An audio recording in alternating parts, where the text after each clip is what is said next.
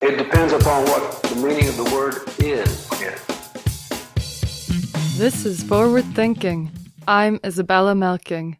Did you know that Scotland is home to the longest study of human cognition in the world? The Lothian birth cohorts of 1921 and 1936 featured data from the Scottish mental surveys of 1932 and 1947.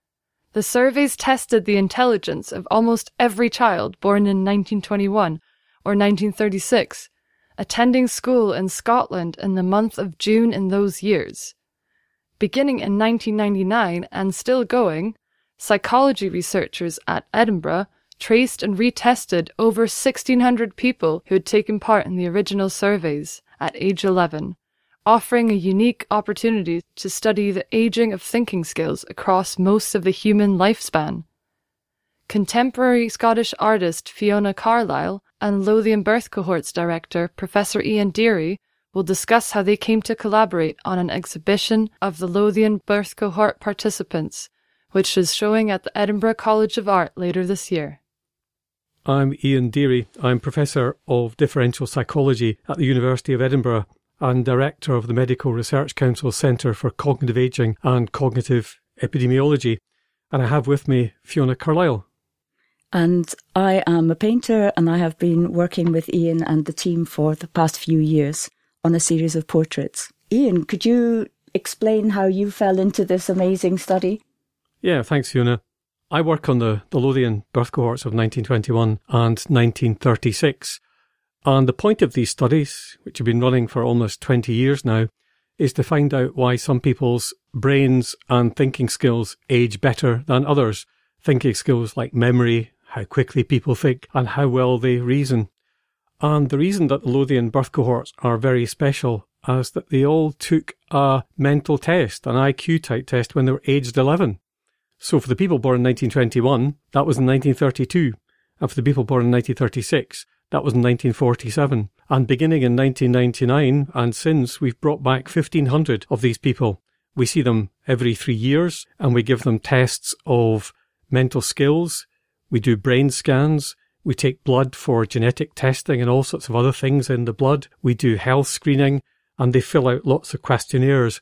They've been described as the most intensively studied group of people in the world, and they've told us a great deal about how some people age with regard to their brains and their thinking skills better than others. So some of the sorts of things that we found is that genetics plays a small part in how well you traverse the life course in terms of successful aging. People who are fitter tend to do slightly better with regard to their thinking skills in older age than you would expect, given how they were in youth. Other positive things are not smoking, being more educated, being healthier. So, for example, not having things like type 2 diabetes or heart disease. It might even be the case that speaking more than one language or doing particularly professional occupations is beneficial for cognitive aging. So they've been with us, these individuals, for about 20 years, some of them now, but we're still studying them. The Lothian birth cohort 1936 are in their 80s and still being seen every 3 years, and the Lothian birth cohort of 1921 are in their 90s. We don't see them regularly, but we're still in touch with several dozen of them, and we find out through permission to link to their medical records how they're doing. So I have a team working on the Lothian birth cohorts, people who are trained as psychologists, geneticists, brain imagers, and other sorts of biological scientists. But what we don't have full-time, obviously, are artists. So I'm intrigued, Fionna, if you can tell us how it was you became interested in the study and got to know all the stuff that we were doing and what you felt you could add with regard to an artistic take on the Lothian birth cohorts.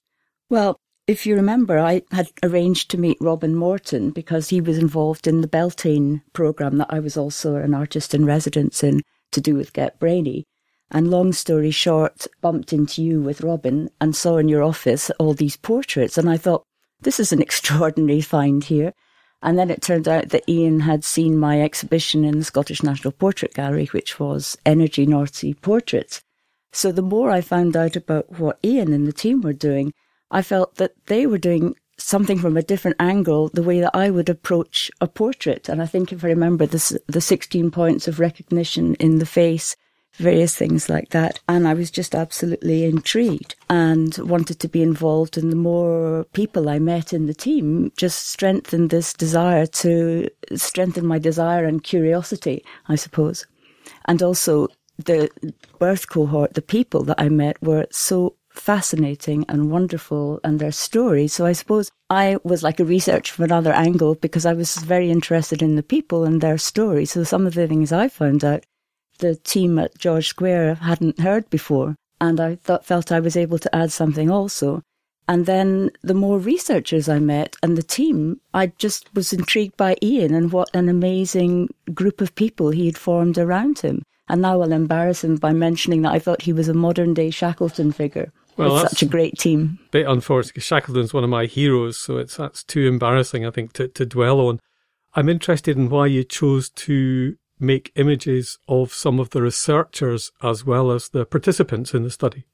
Because I thought, as I said, the team itself was also very interesting, and I'd worked in various offices in other places, and I don't think I'd met such a group of interesting and committed people. And that obviously they brought their own skills to it, but you encouraged that. And I think that was part of the story. For example, I know that I wouldn't have probably managed to paint some of the people born in 1921 if it hadn't been for Alison Patty, one of the researchers who dealt with the people born in 1921, who introduced me. So I felt that was part of the chain. Yeah, that's one of the rather interesting things about the study, insofar as it runs like most research studies with funding that often runs, 2, 3, 4, 5 years at a time that I have to seek from various bodies. But I've managed to keep Alison Patty going since 1999, so it's got the great advantage that some of the participants have been tested by the same person for about 20 years, and that gives the study a lot of validity when you know that the same thing is being done each time. I was also interested, that you mentioned the points of recognition in the face, because I think one of the first things we talked about was one small study that we had done by looking at facial symmetry, and we found, and I think we found tentative evidence, I won't say it's strong evidence, that men especially born in 1921 who had more symmetrical faces when they were older had slightly better cognitive aging. I'm stressing how small these effects are, as in most of the effects that we find, but that was an initial thing that we could talk about, and then, talk about the more artistic side of things. I think also before that, I'd been somewhat sensitized to the idea that artists could be interested in the study, because prior to that, we had a book written about some of the participants and scientists in the study. We had a play performed at the Edinburgh Festival Fringe about the study. A video and photo exhibition had been held, and we had a filmmaker make a film about the study. But of course, it was such a delight when one of Scotland's top portrait artists showed an interest in the study and wanted to document it in that way and do something complementary to the science. I've got some ideas about what the artistic transformation of the images, that is the faces sitting in front of you, do, as well as science. But I'd be interested to hear what you think you can do that's complementary to what we're doing. Well, I suppose in the beginning, you wanted me to write something about what I might do, and I suggested that I do a drawing of you, and then you would see my working methods and we could compare directly how it worked. And I think the fact that I don't use a camera was less scary for the older people, and also meant I spent a lot of time with them and looking, and very much encouraged, as you'll remember, Ian, people to see the drawing develop from the very beginning so that there were no surprises. And once they saw the colour come on, I could tell that they were becoming more interested in the project because they could see it build up week by week. And of course, I began to get to know them after all that time. And some of the people were baking me scones, and Mr. Scott was meeting me at the bus stop. And I just met these wonderful, wonderful people. So I've been very, very lucky. I think that's what's come out from the other artistic interactions with the cohort, is that there are these new types, and let's call it data, these new stories and things that come out to do with people's lives. And that's what we're interested in.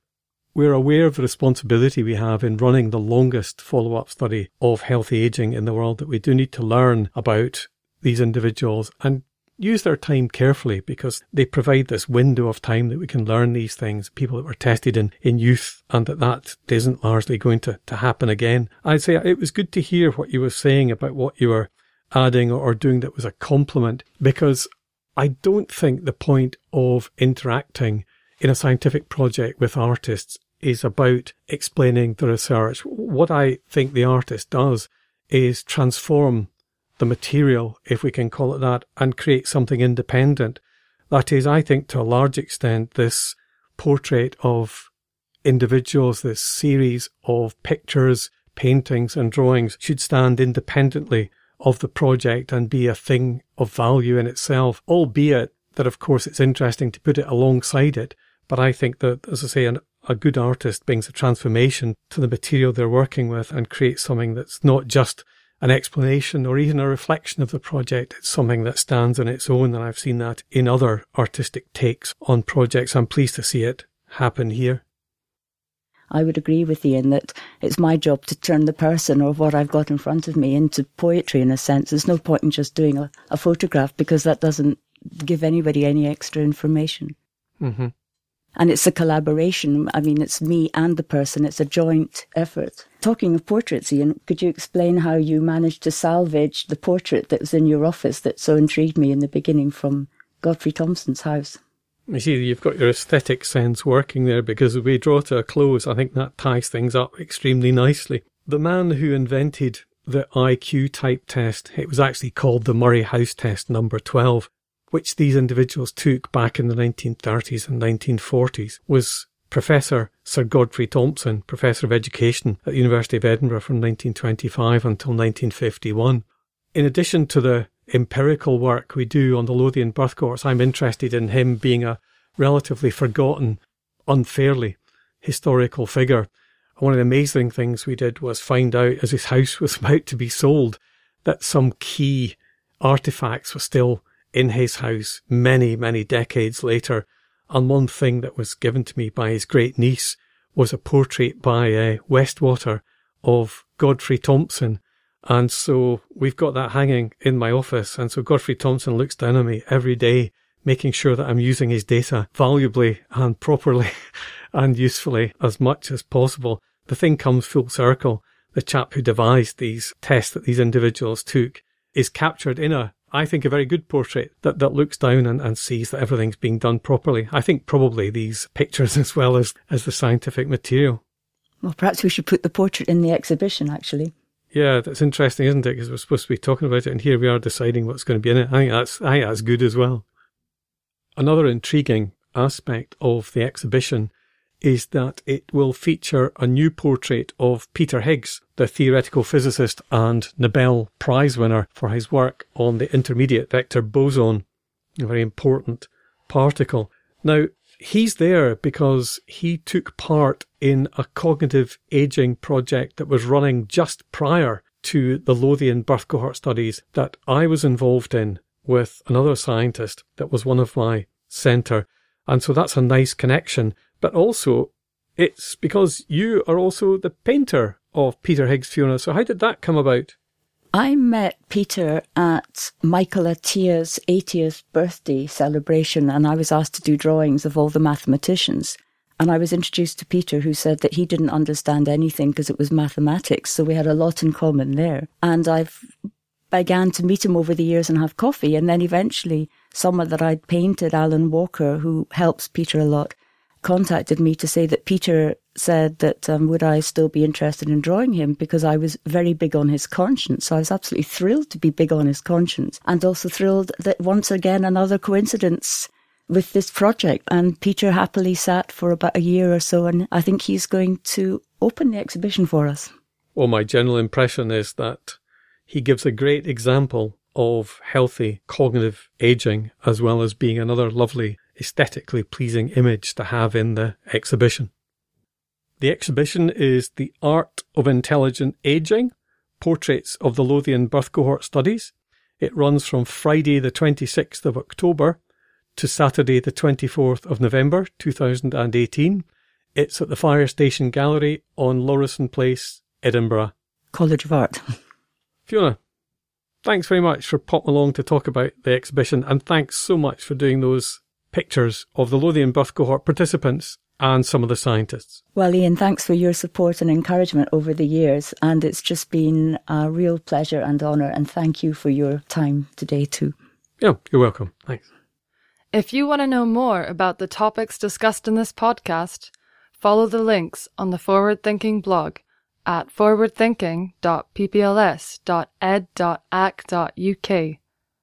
Subscribe to our podcast on iTunes for more research, news and views from philosophy, psychology and language sciences here at the University of Edinburgh. It depends upon what the meaning of the word is.